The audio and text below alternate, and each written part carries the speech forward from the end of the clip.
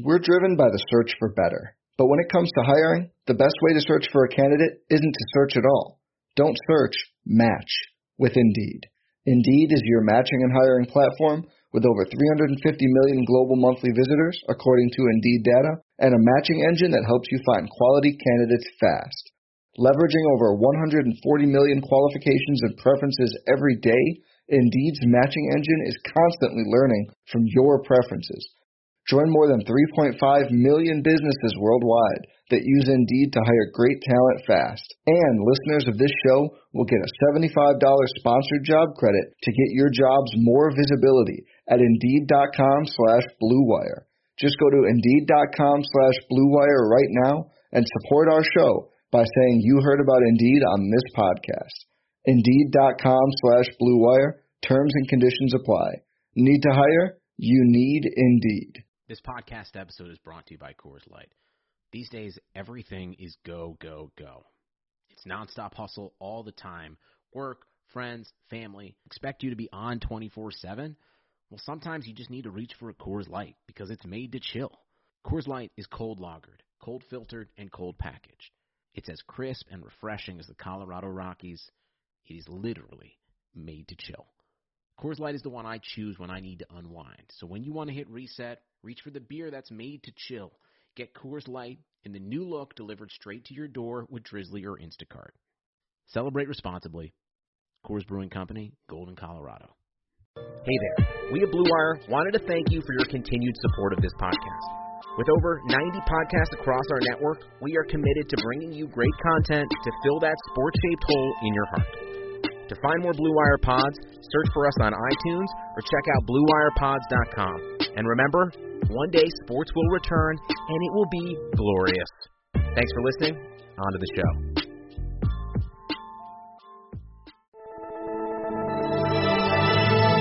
Blue Wire.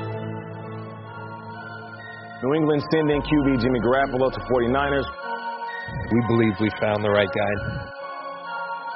Garoppolo, quick pass, caught by Kittle. He dives, and he's in. Touchdown, 49ers. Kittle is gonna go. Touchdown.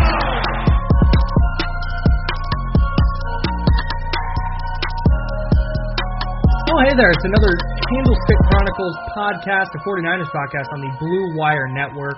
We got Chris Biederman. I'm Kyle Madsen. Joining us today is Nick Wagoner from ESPN. And the Niners have had a busy last 3 days, guys. I know where you typically do that. How's it going? What's going on? We're going to skip all that because I know what you guys have been up to. You've been covering the draft. You've been covering Joe Staley retiring. You've been covering the Trent Williams trade. You've been covering the big Jalen Hurd news. But Chris, we'll start with you. The big news out of the weekend is Joe Staley's retirement. His career with San Francisco is over after 13 seasons. What was your initial reaction when you found out yesterday that he was officially calling it quits? Yeah, so I was a little melancholy about it, to be honest, because he's the only player that's been on the team every year since I started covering the team on the ground in 2013. So Joe and I have built up a pretty good rapport. He's probably the funniest guy in the locker room. And we like to mess with each other a lot, so I'm definitely going to miss that. But in terms of just where I was at from a mental standpoint on Saturday morning, Friday was really slow because the 49ers didn't have any picks. So I was trying to talk with my editor and figure out what to write and what do we want to spin forward. And I had a bunch of ideas for Saturday, and I'm very glad I didn't pre-write anything Friday for Saturday because Saturday turned out to be a much more hectic day than I was anticipating. But you heard things earlier in the week. I know Matt Mayoko went on the radio and said he doubted Staley would come back, which raised my eyebrows because I thought Staley was coming back because when I spoke to him the last time I spoke to him was right after the Super Bowl. He said, "Yeah, I'm going to go to Hawaii and with my family, and then I'm going to get right back to it." And then John Lynch said on Monday he was encouraged by what Staley had been doing. He was working out in San Diego, doing his typical off-season routine. But what Mayoko said really raised my eyebrows, because Mayoko wouldn't say something like that publicly if he didn't have an inkling about something. So as the week went on, you sort of tried to dig into it a little bit, and you would hear rumblings about the Niners maybe being interested in Trent Williams and all that. But, I mean, on Saturday morning, look, like during the draft for me, I try to sleep in as much as I can on Thursday, because I know Thursday's going to be a late night, Friday's going to be a late night. And then Saturday morning, like when you have to wake up for the 9 a.m. start of the draft, is just horrendous. So for me, it was like shower, go downstairs, and start watching the draft. And hopefully I won't have to write anything for a while. And then boom, as soon as 9:07 hits, Ian Rappaport of NFL Network tweets out that the 49ers have done the Trent Williams trade. And then it's like, all right, Joe Staley's certainly hanging him up, because there's been no indication that Trent Williams would ever play guard. And that would be the only impetus for the 49ers giving away draft picks for somebody like Trent Williams. They're not going to send away multiple picks for a veteran who's going to play guard. They were clearly bringing in Williams to play tackle. So from there, it was just crazy day. It was trying to balance, like, all right, we got to give this Staley thing the coverage it deserves. We got to talk about the Trent Williams trade. And in the background, all these other things are happening with the draft. So it was a crazy day, but I'm a little bit melancholy about it because I really enjoyed covering Staley. Obviously, fans love him because of his personality and the way he plays and things like that. But Nick, you've been on the beat now since 2016. I know you've gotten to know Joe pretty well. What were your thoughts about what happened yesterday? Yeah, obviously I haven't been around him as long as a lot of you guys have, but I see the same things that you guys do, and I thought it's funny. I can just give you my perspective. First on Joe. I covered the Rams for a long time in St. Louis, and the one guy, actually the two guys, and Niners fans won't be surprised to hear this, that Rams players always talked about with great affinity, no matter how much of a rivalry they were considered or any of that kind of stuff, putting all that aside, the two guys that Rams players would always talk about having great affinity for were Frank Gore and Joe Staley. And I remember Robert Quinn telling me one time in great detail about why he thinks Joe Staley was the best tackle he ever went up against, and talking about the technique and the athleticism and how Joe didn't get enough credit for how strong he was and all that kind of stuff. So like the on-field stuff almost gets overlooked because Joe's such a big personality.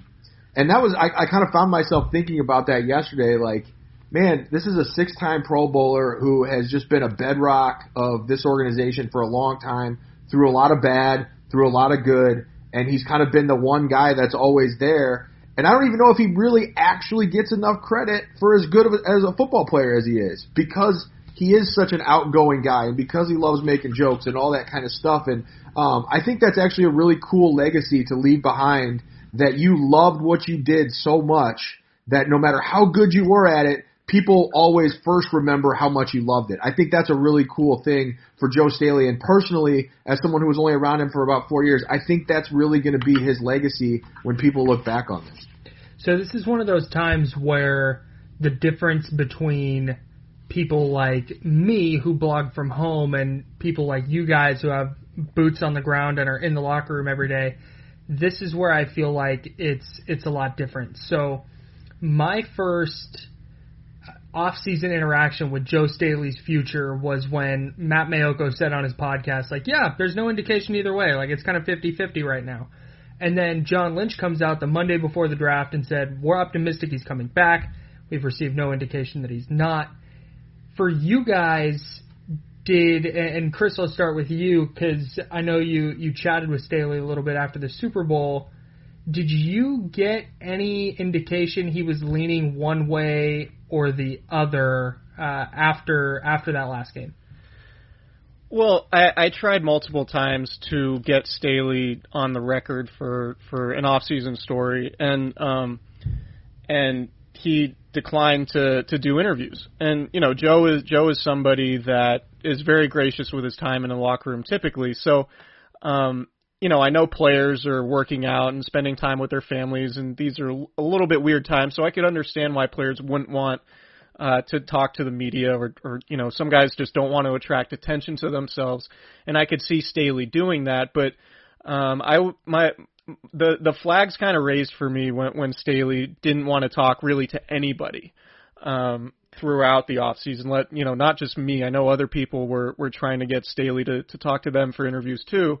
And to me, it's like, well, if Staley's coming back and he's really confident in that, then he would probably just come back and say it. And then there was, well, maybe there's a gamesmanship aspect to this from the 49ers standpoint in that they don't want people to know whether or not they're in the market for a tackle because that impacts draft strategy and what other teams might be doing. So, but just the fact that Staley wasn't out there talking did raise a flag a little bit for me, but I was ultimately surprised. And the thing is Staley disclosed a neck injury in the letter that he released on his social media, and the 49ers pushed out that he said his neck is deteriorating and it's really uncomfortable and affecting his everyday life, and that's a big deal, especially for an offensive lineman. But that's not something he ever shared with us before, and he's openly talked about his injuries on and off the record, and so I was surprised to hear about that, and I didn't know that because it was something he hadn't mentioned before. But Nick, what did you think in terms of how the offseason went, and what was your opinion of Staley's status going into the week? It's funny because every year that I've covered the team, that has always been a question that you ask at the end of the year is, what's Joe's status? And, he's been very honest and open about how he almost walked away after the Chip Kelly season. And Kyle Shanahan coming in kind of reinvigorated him a little bit. Adding Mike McGlinchey obviously helped with that. And then, of course, getting back to winning this year certainly was something that helped with that. So that's been something that's been on the radar every year, and you can kind of piece together with the way he's leaning on if he reacted the same way as he did the last 3 years, right? So he was always adamant when he was coming back. He would say that, and he would let you know that, and he would almost scoff at the notion that he was thinking about retiring. This year, at the beginning of the year, you could tell he was very into it. He was very happy. And then when the injuries started mounting, if you would broach that subject with him, you didn't get that same sense, right, Chris? Like you could vouch for that, right? That you wouldn't hear the same things from him in terms of, oh yeah, I'll definitely be back. I can't wait to keep playing. And as the year went on, he got more and more quiet on the subject, as Chris just mentioned. And so when we went into the off season, it was a question.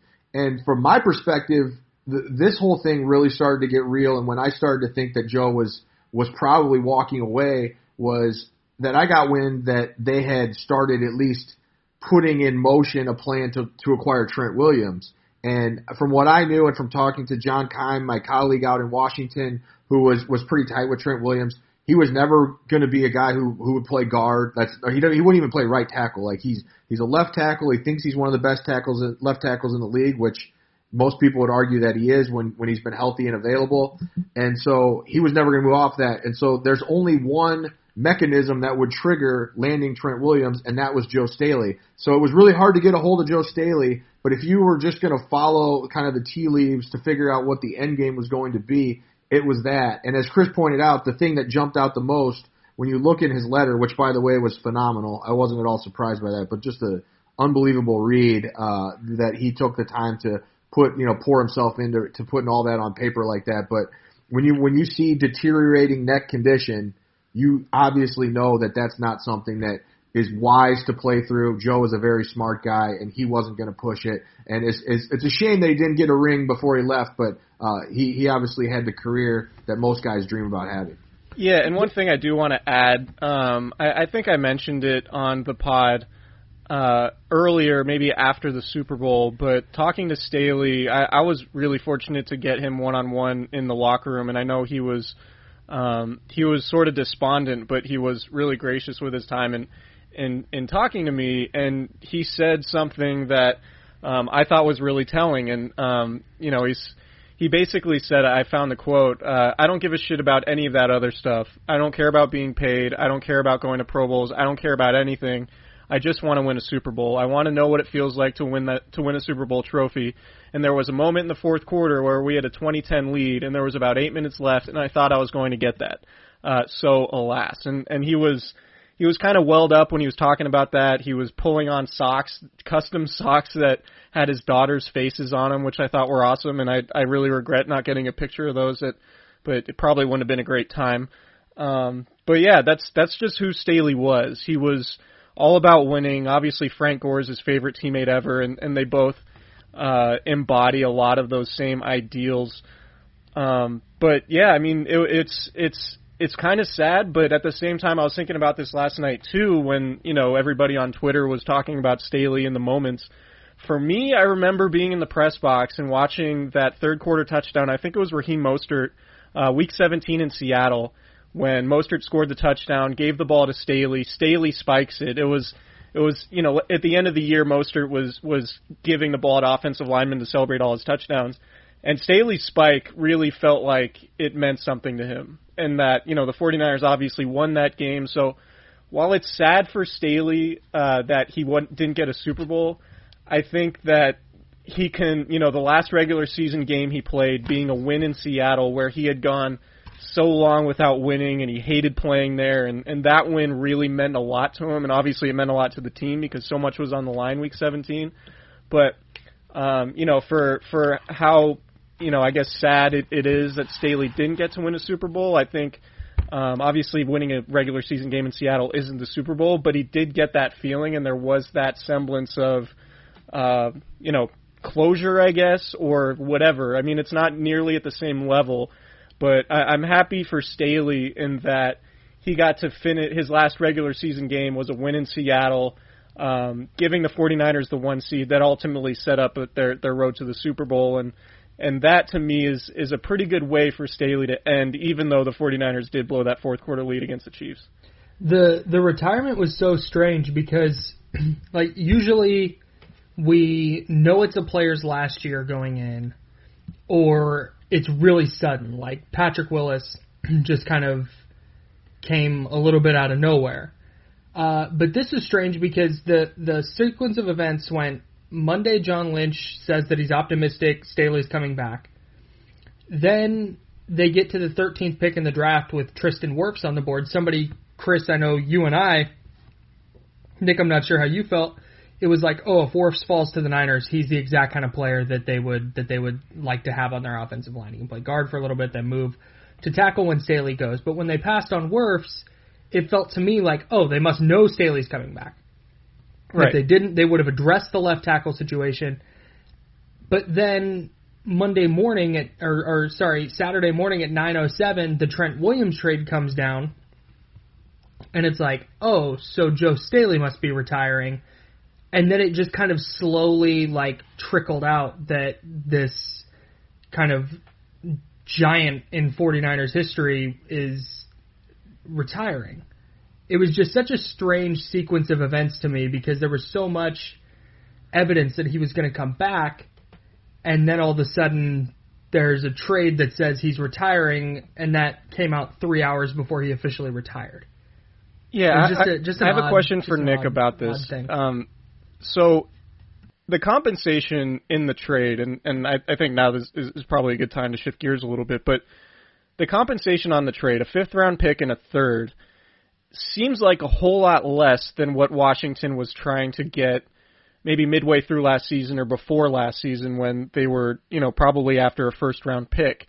Why do you think the compensation changed, and is it just the fact that they have a new coaching staff and front office in place and they were willing to just say, hey, this is addition by subtraction, let's get this 3rd and this 3 and 5, make everybody happy, and just move on with it rather than, you know, push for a 1st or 2nd round pick, which is seemingly what they were trying to get last year? Yeah, I think there's a few factors that go into play here. And from the people I've talked to, I think what you just touched on as part of it with the new regime and all that. Look, Bruce Allen, when he ran the Redskins, he was the type of guy who wasn't going to let Trent Williams go unless he got what he wanted. And it was, you know, admittedly a petty thing. It was part of the reason people in Washington wanted him gone. Part of the reason that he took a lot of criticism over the years and all those things. And I also think that then you still have to have a market price that the league sets. And that's what the other teams do is who's interested, what are they willing to give up? And obviously a 1st-round pick didn't happen. A 2nd-round pick, from what I know, was what their target was for most of last season. But then you start saying, okay, well, it's been, I think I looked it up, as of yesterday, it was 482 days since Trent Williams last played in a game. And you start saying, okay, I'm willing to give up something because I know what kind of player he can be, but is he still that player? And so it hurts his value in some sense from a trade standpoint because, you don't know for sure what you're getting. Obviously, you know what the history is. You expect that he's got fresh legs, all those types of things, and you like that, but you still need to go see it. And I think that plays into why the Niners have talked about, and even Trent Williams has said, like, let me come in and show that I can still be this dominant guy that I've always been, and then we'll talk about a contract. So that type of compensation, there's kind of that give and take there, and I think that was a big part of why it played out the way it did. And then the other factor here is, I mean, let's be honest, when Bruce Allen was in charge, a lot of people said that he was going to do Daniel Snyder's bidding. He was not going to make deals with Kyle Shanahan. We know that the long history between the Shanahan family and the Redskins, and it's not good. And getting Bruce Allen out of there, having Kyle Smith and Ron Rivera running things out there, certainly opened that door back up, and they finally were able to get something done.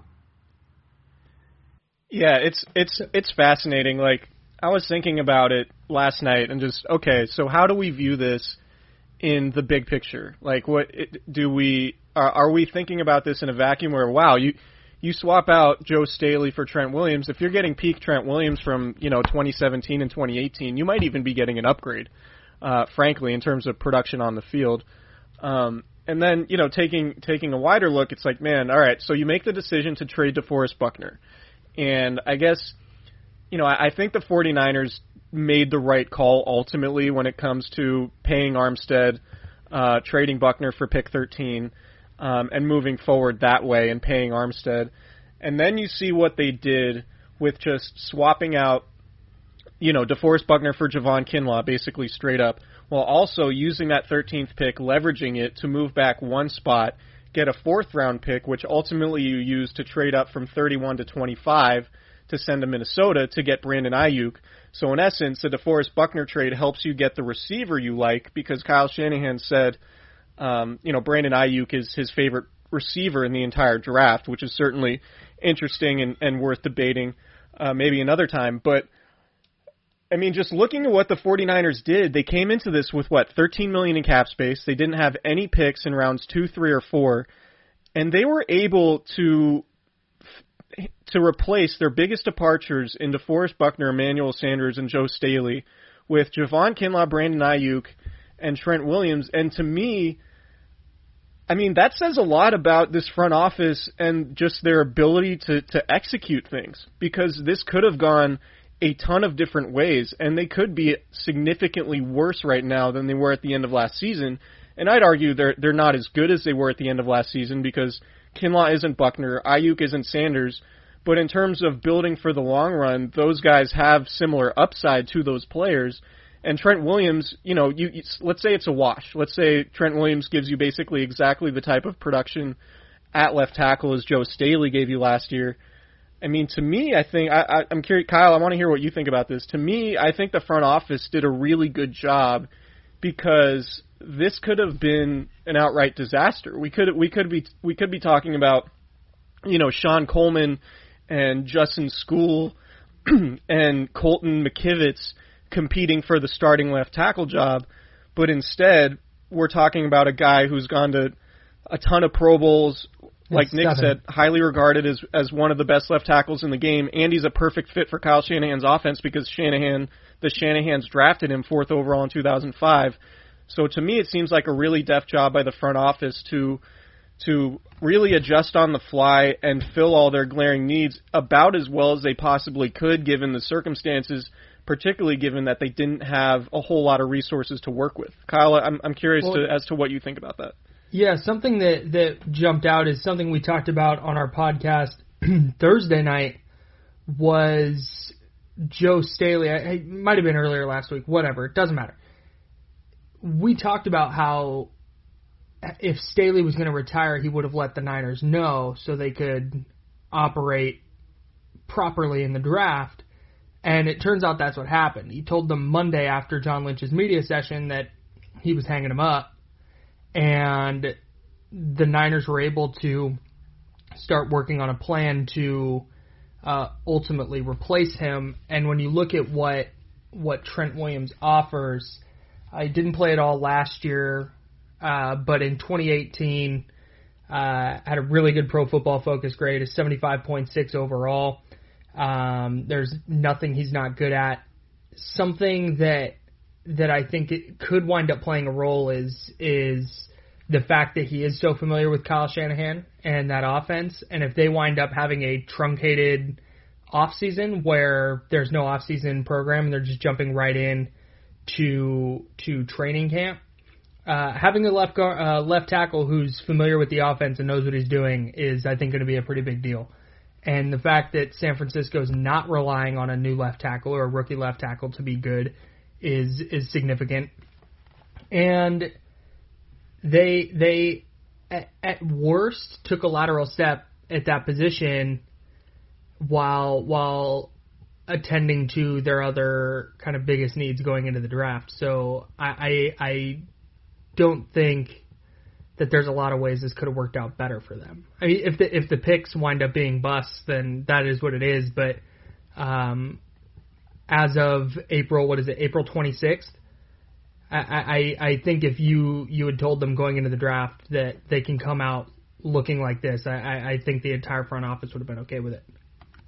To put a point on what you're saying, Kyle, is I think when you look at the draft and you look at trades and all these things, you're always looking at value propositions, right? It's what could I have had instead, or if I do this, can I do that? And that's that's kind of like that high wire act the Niners have been walking this whole off season, because they didn't have a ton of resources in terms of cap space, but they didn't have a ton of resources in terms of draft picks other than those 2 first rounders. But they had a few very obvious needs, and I think when it came down to how they were trying to make those pieces fit, they were saying, who's the best possible guy that we can get for this spot with the resources that we have? And if we take someone at a different spot, what's the drop off from the guy that we missed out on to the guy who's below him? And I think that's really, if you look at the whole thing and how it played out, because I'm with you guys. I was a big Tristan Wirfs guy. I really liked him. I thought he would have been a really great right guard right off the bat who could have eventually moved to tackle. I think the Niners had their reservations about what kind of long-term left tackle he would have been, or even right tackle, potentially move him to Glinchey to the left side. And now you've got a bunch of moving pieces that you don't want. But they just didn't have that option in the draft at that 13 or 14 spot that was going to be that polished left tackle that you could put in there. So, I mean, I don't think any reasonable person would say that any of the tackles drafted over the weekend are better than Trent Williams. There's not 5 human beings on the planet that are better left tackles than Trent Williams, at least assuming he comes back at the level that you expect him to. So then you go to defensive tackle and you say, okay, Javon Kinlaw is clearly one of the top 2 defensive tackles in the draft. There's not somebody at his level available in free agency. And what is the drop-off from him to the next defensive tackle, say Ross Blacklock or one of those guys? Mm-hmm. It's a pretty big drop-off. And I think the Niners viewed it that way as well. And then you get to receiver. And I know that receiver, and I get it, trust me, because I was a Jerry Jeudy guy too. I'm not gonna revise history now that it's over. I was a big Jerry Jeudy guy also. But if you're looking at that receiver group, everyone said it's the deepest receiver group in a long time. And you've got maybe WR5 or WR6 on most people's board. I'm not even talking about how the Niners view it. Obviously, Kyle Shanahan saw it differently with Brandon Ayuk, so they went and they got another guy who they feel can get the job done that way. And so it's really this kind of series of value propositions. And I really think that maybe somebody who doesn't get enough credit in that discussion, I don't know, but I'm just guessing, is Parag Marate, because I think he really understands how resources need to be allocated and what the trade-offs are both financially and talent-wise when you're looking at the big picture. Yeah, I think that's right. I think we're getting a really solid insight into what the Niners want to do team-building-wise in their first kind of big reshuffling since John Lynch and Kyle Shanahan came over. Like, they had to kind of build the team from the ground up starting in 2017. But now we've reached the point where some of their big name guys are kind of under the gun contract wise, and we're seeing how they adjust to that. So I'm interested to talk about some of the picks with you guys. We'll get to that a little bit later. Do we want to hit on the Jalen Hurd news from yesterday before we get to a break? Sure. So Jalen Hurd, who is a very popular 49ers player on Twitter, who had 2.5 weeks of training camp, had a obviously really, really good showing in his first ever preseason game at receiver for the 49ers, catching a pair of touchdowns. John Lynch was asked directly. I'm trying to find the quote right here. Here it is. So you got it. All right. As for Jalen Hurd, he's doing really well. This is John Lynch. One of the benefits is that the rehab players have been able to be around the facility. They've been granted permission by the league. We take great precaution with all those things, but Jalen is doing really well. He is cleared. We're ramping him up. We're very optimistic. Excuse me. I don't want to be overly optimistic. Last year we saw some progress, and then we had some setbacks, so I'll let that continue to take its place. He's out. He's running. He's doing really well, and we're excited about that. Jalen's 14 days that we've seen from him were lights out. The problem is we've only seen him for 14 days. Jalen knows full well he needs to work his tail off and that he can get back and be a contributor and try to earn opportunities to be a contributor for our team moving forward. We love his skill set. We love his mindset. Now it's time to put it all to work. I will continue to – this is just me talking, and I will continue to question Jalen Hurd's overall viability as a contributor to the offense until I see him on the field. Sure. Because as we were talking about before the podcast, one preseason game didn't sell you? What's that? I said one preseason game didn't sell you?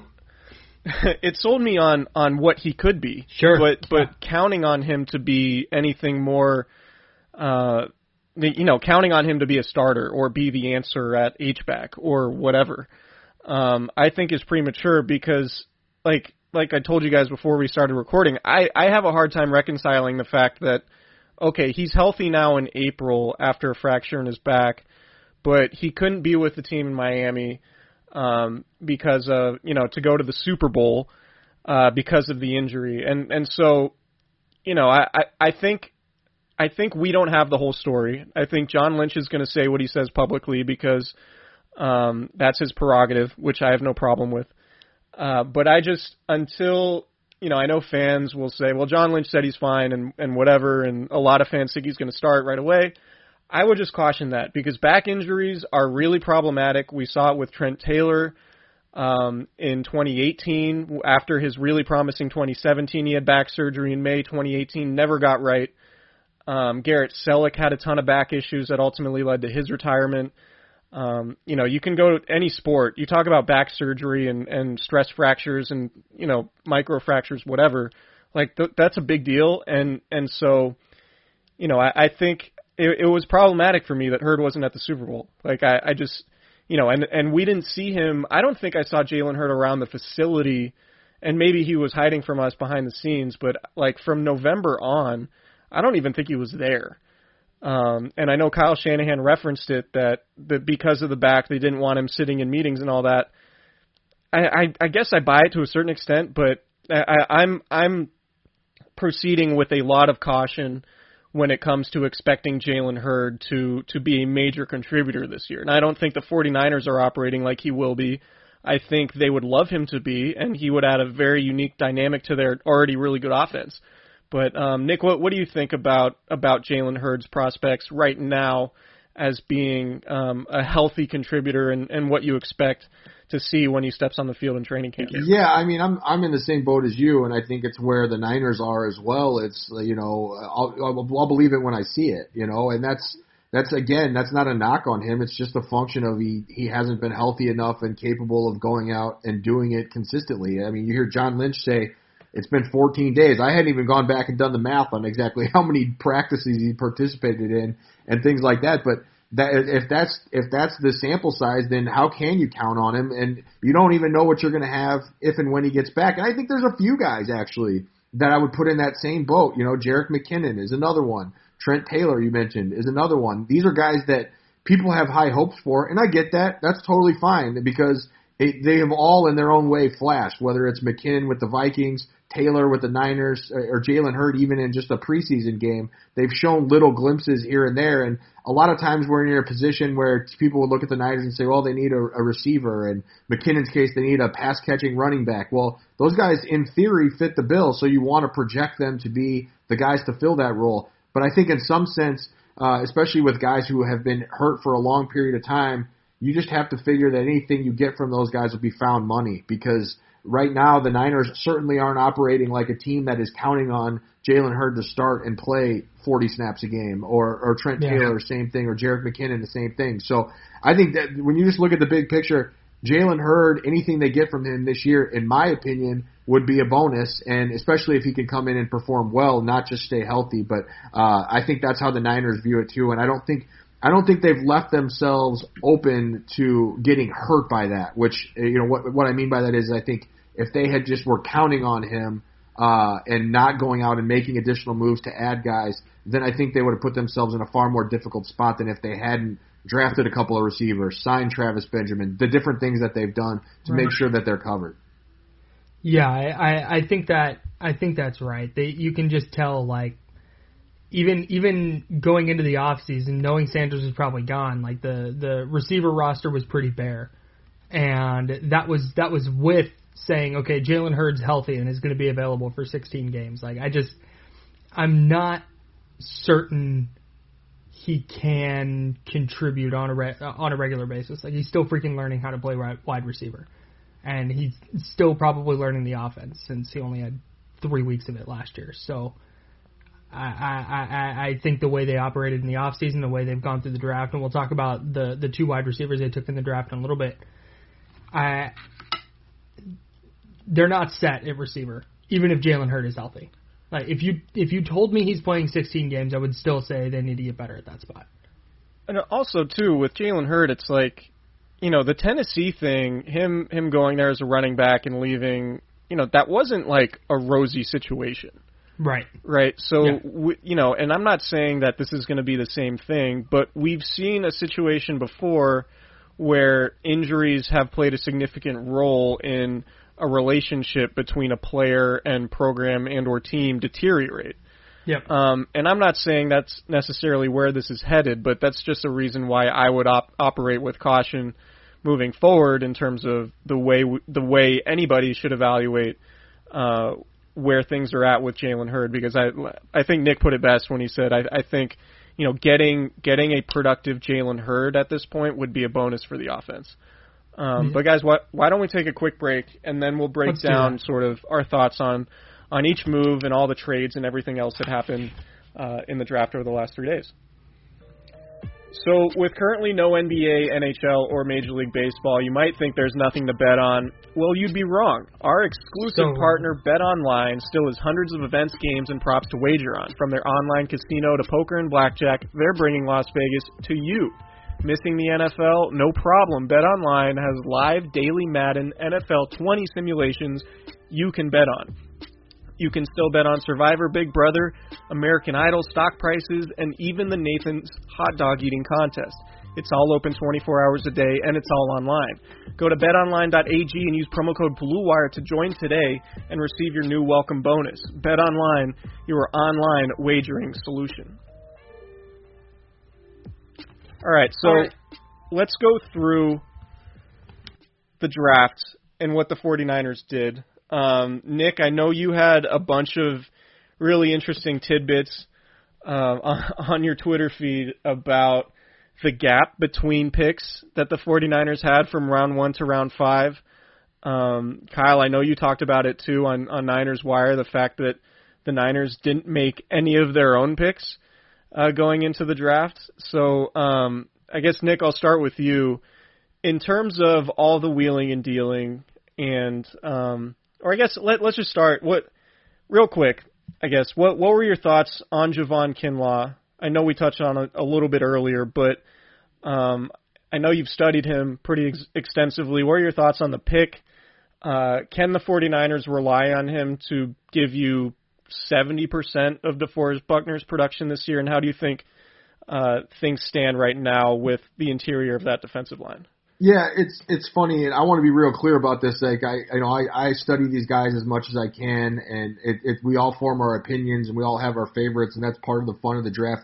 To me, the more interesting thing about the whole situation is I'm interested in team building. It's my favorite part of covering the NFL. I just like the process. I like to see how different teams go about their different things, and so I like the Kinlaw pick in the sense of. And this is something that I think probably drives people nuts, and they probably won't like to hear me say it, but I like that the Niners have drafted defensive linemen 5 of the past 6 years in the first round. I like that Kyle Shanahan has been very open and says, I'm a defensive line guy. I always took Michael Strahan on Madden with my buddies. I'm going to do it every time I can. I think his exact words, I'm always down to draft a defensive lineman if it's the right fit, if it's the right guy. I like that because I like teams that have a philosophy and they have something that they believe in, and they I think I've heard you guys talk about it on the pod before, strengthening a strength, and I'm a big believer in that. Kinlaw, the player, I'm fine with. I think he's raw. I think there's a lot of work that's going to need to be done with him, but he himself said it. I asked him the question about, is it tough to follow the footsteps of DeForest Buckner, who is such a good player? And he said, I studied DeForest Buckner. I like DeForest Buckner, and I remember, the jumps that he made after he got NFL level coaching. So I appreciate that Javon Kinlaw was very open about, I know that I need to do that work. I know that I need to have that same type of coaching. And so long as he's willing to put in the work, I think there is a lot of potential there. And it certainly is going to help him to have that defensive line, those guys that he has around him, the Bosas and the Armsteads and the DJ Jones and those guys.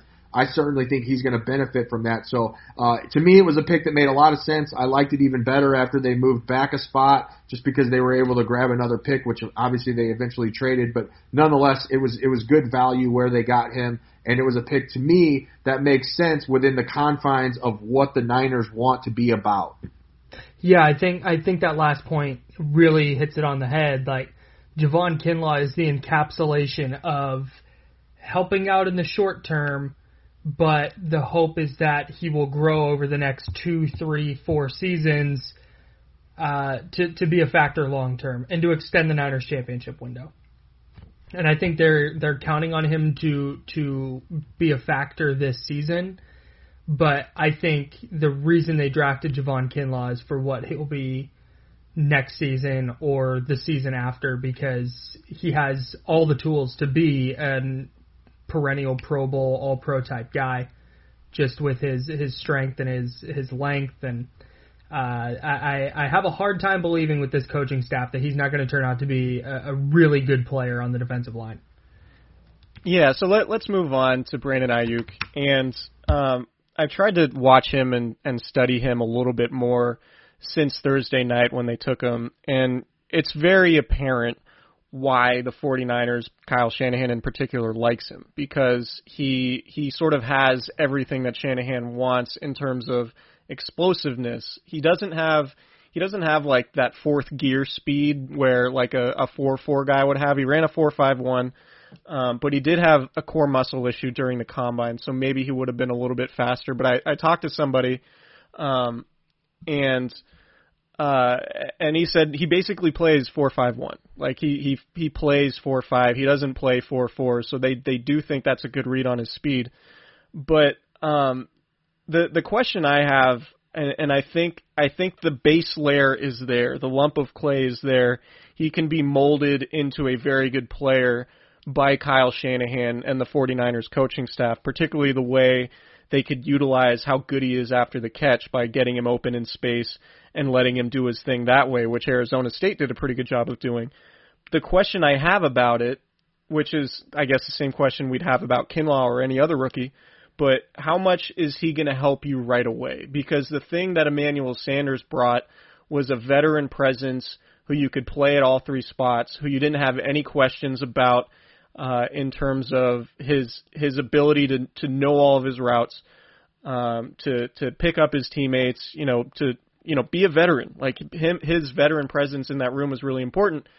And I think Ayuk has a really high ceiling, but I just don't know what we can count on him for in this season while the 49ers are trying to get back to the Super Bowl, because I think they're going to need like a 6, 7, 800-yard season from somebody like that.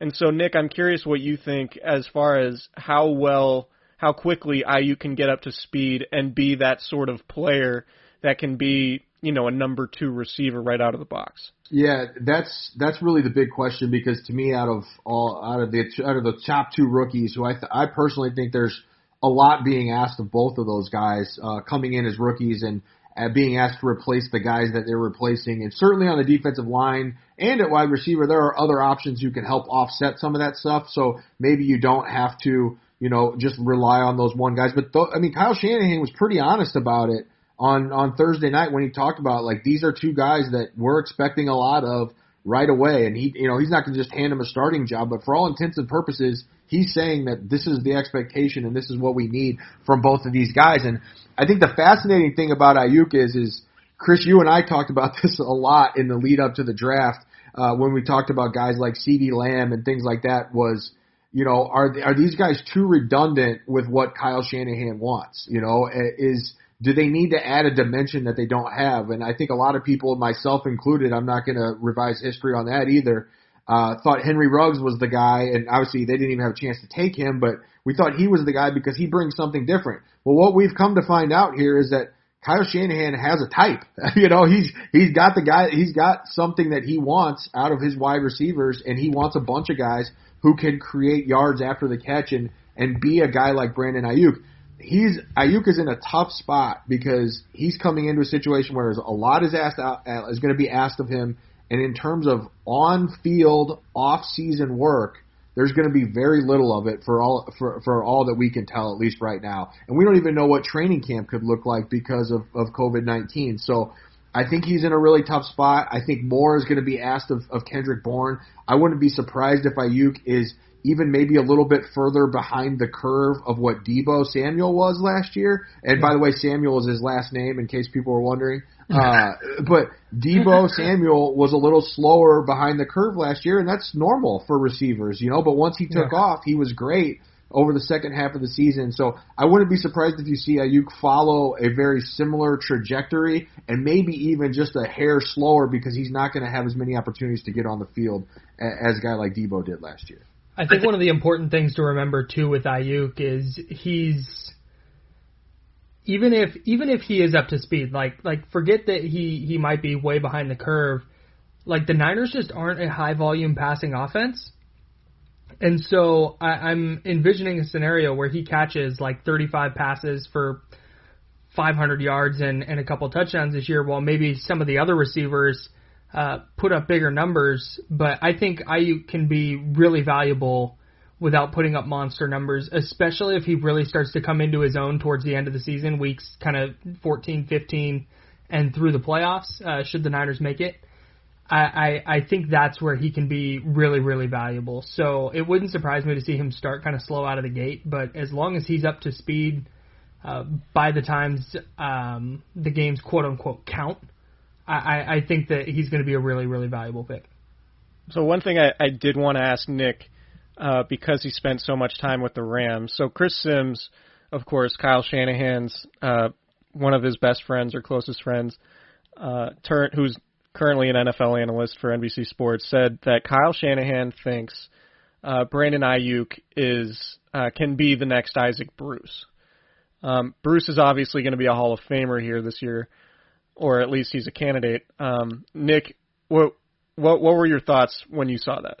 Yeah, Isaac Bruce is going in. He got picked. So I don't know about all that. I mean, it's a pretty lofty comparison, only in the sense that if you know anything about Isaac Bruce, you know what the staple of his game was. He was one of the best route runners to ever play the game, quite simply. And if I'm talking about route running in this draft class, Jerry Jeudy's the guy that most reminds me of Isaac Bruce. Now, Jeudy wasn't as physical and willing to go over the middle and do some of the things that Kyle Shanahan asked of his offense and some of the things that Isaac Bruce was so good at. And Mike Martz's offense was similar to Shanahan's, at least in the sense of using those 12 to 18-yard dig routes were a big part of the offense, a staple, and Isaac Bruce was great at that. But I think Ayuk can be good in that regard. But when I turn on the Ayuk tape and I watch him running routes, I'm not saying he's bad at all. I think the beauty of him is that he's pretty good at it already, and as he's the first to say, he's kind of just scratching the surface of his potential. I think he can get there, but that's an awfully lofty comparison just based on the fact that, to me, Isaac Bruce's greatest attribute was his route running, and Brandon Ayuk's is what he does after he gets the ball. And so I think there's a little bit of a disconnect in that way. But if he turned out to be Isaac Bruce, certainly the 49ers would be more than happy to take that. All right, so the Niners didn't make another pick until the 5th round, and it was the result of trading Matt Breida to the Miami Dolphins, and they wound up taking West Virginia offensive lineman Colton McKivitz, who initially I thought he would be a guard, and maybe a candidate to be in that mix to start at right guard if the 49ers like him a lot. But, and the other thing, too, is that they basically turned an undrafted rookie, Matt Breida, into a fifth-round pick 3 years later, which is, really good value. And considering the 49ers traded, first of all, they traded one of their fifth-round picks for Trent Williams. They traded the other fifth-round pick they went into the draft with to move up, Trent Williams, I should say, to move up for Brandon Ayuk. And so trading Matt Breida, getting a fifth for him, I think was really good value. And admittedly, there's not a whole lot of video on YouTube of Colton McKivitz. He seems like he has a big personality. His dad's a coal miner who makes hats out of raccoons. And that I just Google that. Is Davy Crockett his dad? Say that again? Is Davy Crockett his dad? Right. The coonskin cap. That's a joke. Thanks, everybody. I'll be here all week. But, Nick, I'm curious what you think of the pick. And John Lynch even said that they had McKivitz as a possible plan B for Joe Staley's departure, thinking that he might be somebody who could start at tackle as a rookie, and they considered drafting him in round 4 or moving up for him somehow in round 4 to go snag him if they didn't execute the Trent Williams trade. So, Nick, what do you think of that pick and that series of moves and how it all shook out? Yeah, I'm not going to sit here and pretend like I am an expert on Colton McKivitz's game tape, but I kind of go back to what I was just saying about Brandon Ayuk. I think the Niners have a type at tackle as well, at least particularly when it comes to late round tackles, because when I read his profile and kind of, some of the stats and things like that he put together, it reminded me a lot of what I read about Justin School last year, where this is a guy who played at a big school. He started a bunch of games. He was a 4-year starter. He played on both sides. He had all this versatility, those types of things that seem to be exactly what they want, where I think I always look at it this way. When you get into, I had a personnel guy tell me one time, when you get into rounds 4 through 7 to the last day of the draft, a lot of times you're not drafting traits anymore. You're drafting a skill. Like, you're drafting something that you can believe in. And in this case, there's probably not a ton of upside. It's not like he's going to magically turn into a dominant athlete, but you know what you're getting. He's tough. He's proved durable. He's proved versatile, all those types of things. And I think that's what the Niners are getting here. And, also I just have to add this in because I found it very, very humorous. The NFL.com draft profile on Colton McKivitz had this tidbit. He's a, quote, bona fide dirt dog with chippy demeanor. I don't know what that is exactly, but it definitely sounds like something that the Niners should be interested in for a backup offensive line. It feels like he just fits this kind of like type that like a Daniel Brunskill who came in as a tackle. He played some tackle, but he can also play guard. And I think that McKivitz, like, his arms aren't very long. And I think that kind of like quote unquote dirt dog nasty mentality is bona fide dirt dog. I'm sorry, say it again? A bona fide dirt dog? Oh, he's bona fide. Okay, that changes my whole take. Yeah, so he is a bona fide dirt dog. Don't forget the qualifier.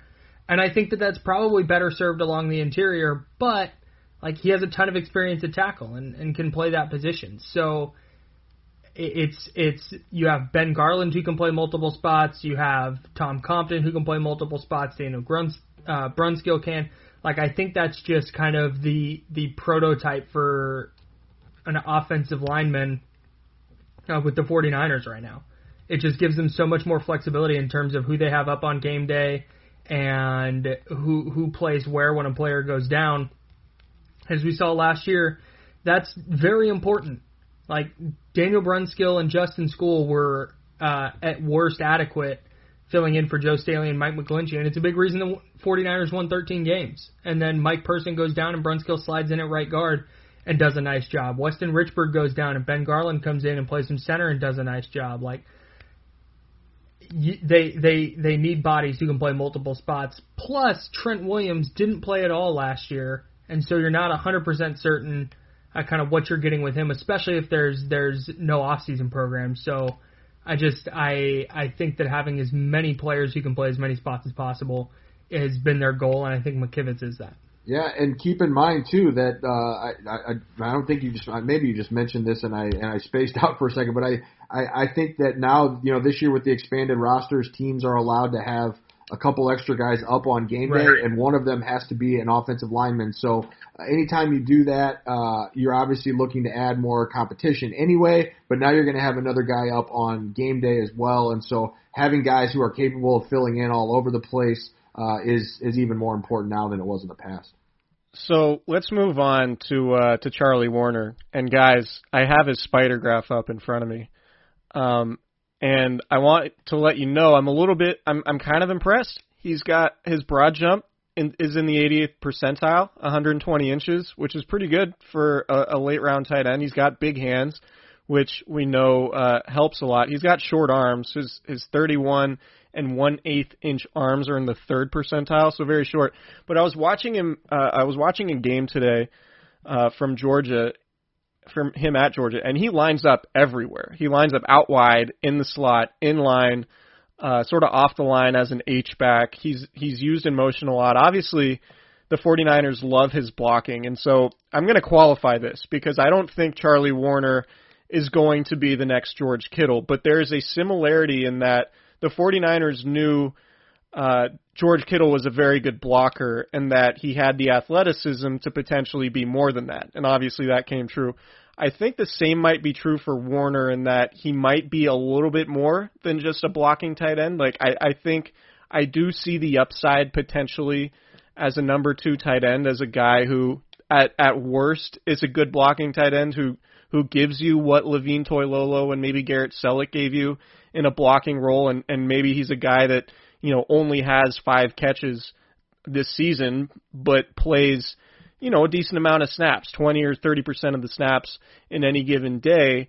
Do you guys see the value? Kyle, I'll start with you. Do you see the value in getting Charlie Warner there in the 6th round, and do you think he has a real shot at making the team? Kyle. Oh, yes on both. I was muted. Yes on both because I got loud cats, so I have to mute while I'm not talking. It's a 6th round pick, so the risk is already pretty low, but they needed another tight end. Like Daniel Helm probably wasn't going to come in and be Levine Toilolo.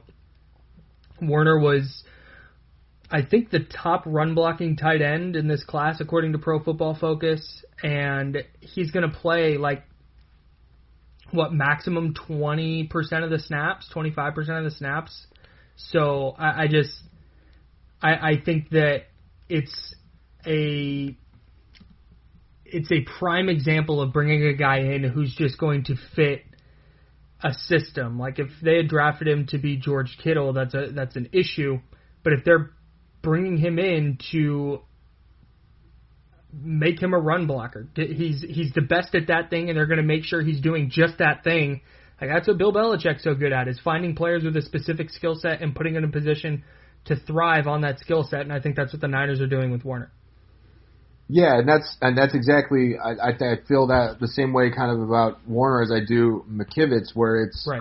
What is the one thing that that you're getting out of this guy, and is it something you can use? And if it is, then it's worth taking a flyer on. Now, if he develops other stuff, great. You're never going to try to stop him from doing that. That's what practice is for. But in the meantime, if you have a design for what is the best way for him to contribute, and it's something like run blocking, which in this case, obviously with the 49ers, that is a huge part of what they need and what they ask of their tight ends, then it makes sense. And it's funny because if you look at going into the draft, what are the positions where the Niners have some competition or have some potentially open roster spots for a 6th or 7th round pick to make the team? I think you would look at backup tight end and say there's a vacancy there. And so Charlie Warner, as 6th round picks go, trying to make a Super Bowl roster, he seems like he's in a pretty good spot. Yeah, so Ross Dwelley played 34% of the offensive snaps last year. Levine Toilolo played 18%, and Garrett Selleck played less than 6% of the snaps. And so, yeah, I with Toilolo and Selleck gone, I think there's absolutely an opportunity for Warner there, and I'm intrigued by his versatility and his athleticism, and he's also a good special teams player. So at least that isn't a question mark when you're trying to project him in terms of making the roster. So the last pick that we'll talk about is a 7th rounder, and this wasn't the 49ers pick either. This was a pick they got in the trade in 2018 from the Detroit Lions for Eli Harold, the outside linebacker, pass rusher guy.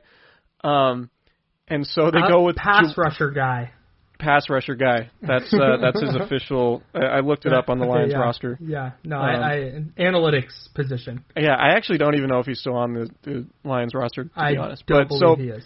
The Niners get Juwan Jennings, who is somebody Kyle Shanahan would like only in the sense that he's impossible to tackle after the catch. He has sort of that Deebo Samuel, George Kittle quality to him. But I'm not going to sugarcoat it. He's one of the slowest receivers I've ever watched. So slow. He's very slow, but he's very effective. He's extremely physical. He's hard to bring down. He makes catches in traffic. I think Pro Football Focus had him as their 70th overall prospect. Yeah, they compared him to Michael Crabtree. Right, which is wild, and I don't think that's a good comparison. But Nick, what do you think of Juwan Jennings? And that, we talked about Jalen Hurd. Can he be like the guy that the 49ers rely on to do Jalen Hurd things if Jalen Hurd isn't available? Can he be that guy? Because he's nothing like any of the other receivers. He doesn't have the movement skills that Jalen Hurd does at all. But they do have similar size. Nick, what do you think of that pick? I think that's the hope, right? I think he's you're hoping that he's your Jalen Hurd insurance, because you're right. Some of the things he does are similar in terms of being a big physical presence who's willing to run through any tackler and all that. Of course, he's slower than Jalen Hurd as well, as you mentioned. And so, yeah, I think it's going to be difficult for him to make the roster if you have Trent Taylor healthy and if you have Jalen Hurd healthy. And those are big ifs, I admit. And, they did move Marquise Goodwin, so at least that freed up one spot. But I think, once again, just go back to it, what's the one skill that he brings to the table? It's yards after catch and breaking tackles. And so they found what that thing is, and they know that that's something that plays in their offense, at least in theory, if the guy can play. But just from looking at what I saw, he's pretty raw. He's not going to get a lot of separation because it's not just the speed thing. It's a quickness. It's a short area quickness, and it's an ability to separate that you don't see a ton of. So those are things that Kyle Shanahan usually prefers. But again, in the 7th round, if a guy has all those abilities, that player's not going to be there. Or if he is, it's for a different reason. So he went to Tennessee as a dual threat quarterback, and he was actually ranked higher nationally in high school than Joe Burrow and Lamar Jackson. So they had him as a wildcat quarterback sometimes. He scored a touchdown with that. And the stat that really jumps out to me, I agree with everything you guys are saying. I don't think he's going to come in and be a number one receiver, but the stat that jumps out to me and just kind of the big picture of what the Niners are trying to build on offense is they drafted Brandon Ayuk, who was number 1 in the country in yards after the catch this year at 9.9, or I should say last season, at 9.9 yards after the catch per reception. And Juwan Jennings was number 1 in percentage of catches with a broken tackle at 51%. That was 9% higher than CeeDee Lamb, who was number 2 in the class. So it's not a huge surprise that he was the guy they targeted late, because he is so effective after the catch. Like, he seeks contact. He plays well through contact at scouting term at the catch point. So I see where he fits. I don't know if his skills will translate to the NFL, just because there's a base level athleticism you got to have, and I'm not sure he gets there.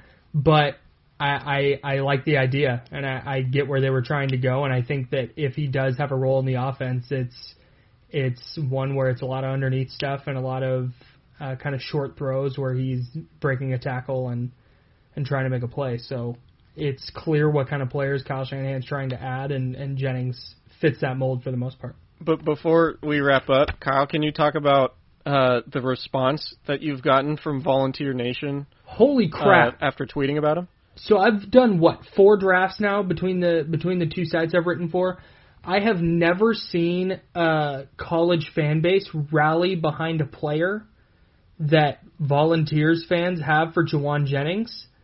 I tweeted about him yesterday afternoon at 4:30, 5 o'clock, maybe 6, and I'm still getting responses from Tennessee fans who love Jauan Jennings. And there's a video of him that I guess went viral in Volunteers Twitter where he said after a game, after they won, he said, "Y'all gonna learn today." And so a bunch of people said that to me, which is, I was like, what?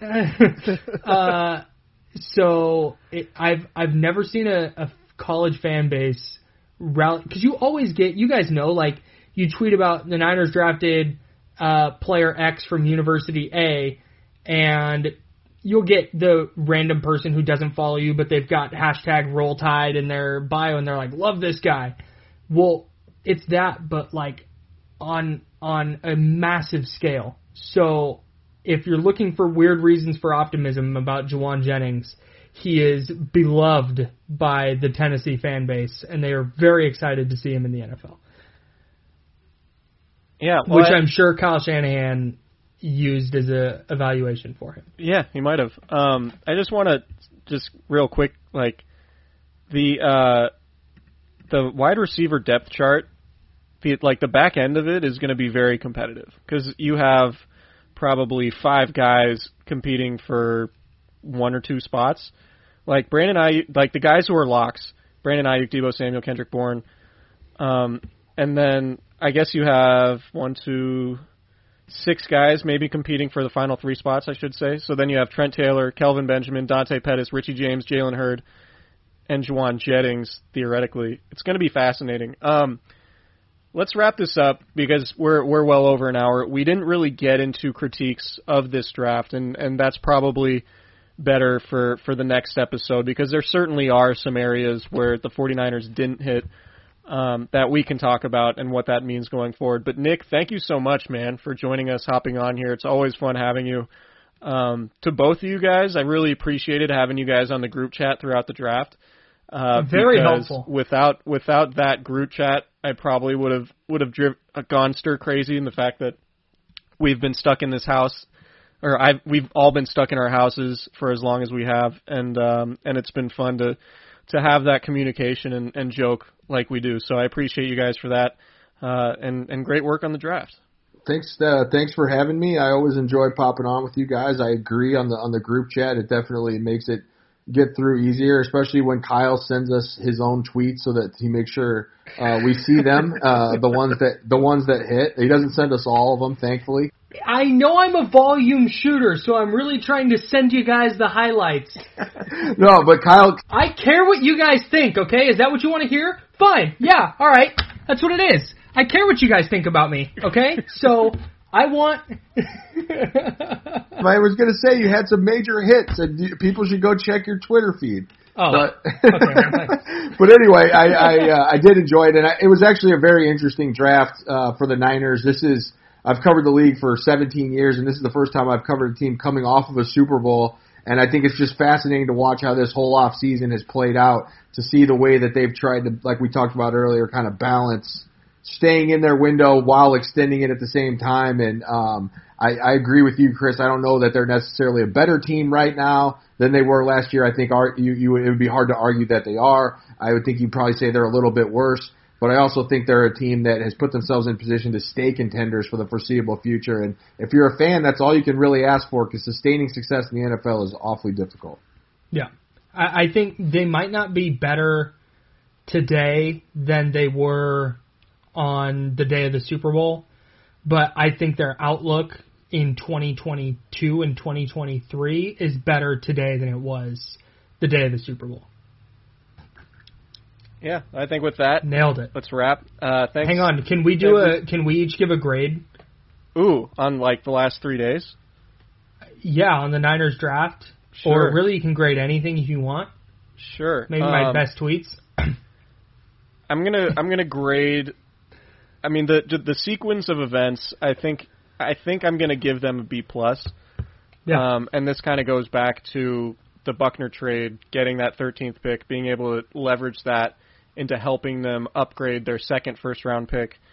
The haul they came away with, I think all the pieces make sense. I think getting Trent Williams in a trade for just a third and a fifth is excellent value. We'll see if they can re-sign him long-term or not. But I think that ultimately might be their best move of the offseason is getting Trent Williams amid Joe Staley's retirement. So with all that said, I'm going to go B+. I'm not sold on Kinlaw and Ayuk being immediate contributors, significant contributors right away. But I think they are about as well. They're the prospects that I think the 49ers did as well as they could, getting rookies to replace, Buckner and Emmanuel Sanders. I think that's about as well as the 49ers could have done without spending more money in free agency or spending more to bring those guys back. So B+ for me. Nick, how about you? I'm going to give a grade of the tradition of giving grades the day after the draft an F, because I absolutely loathe it and I refuse to participate in it. And since you guys aren't paying me, I don't have to. So that's my stance. That's my grade. What a great point. Fair enough. I love that. I respect it. You were gonna zag and you leaned hard into it, so I respect it a lot. I'm gonna go. I'm gonna go B. Okay. And I say that because I think that they could have done more in, not picking on day 2 and 3 makes it really difficult to feel good, really good about a draft. And I think that if they had picked even once, added one pick on day 2 at some point, gotten a tight end a little earlier, or gotten another cornerback or safety or whatever it is, I think I might have felt a little bit better. So I'm going to go with a B because they did add Trent Williams. They did address all kind of their needs. They did get a backup tight end. They improved their depth on the offensive line. They replaced Buckner and Sanders. They checked all the boxes. I just think that they might have been able to check those boxes a little bit more effectively, so they fall short of it. All right. Well, that's it, I guess. Thanks to everybody for tuning in. Subscribe, rate, and review to Candlestick Chronicles and all of the Blue Wire podcasts wherever you listen to your pods. And we'll talk to you guys next week. We'll have some critiques and criticisms and talk more big picture stuff on our next episode. So tune in for that.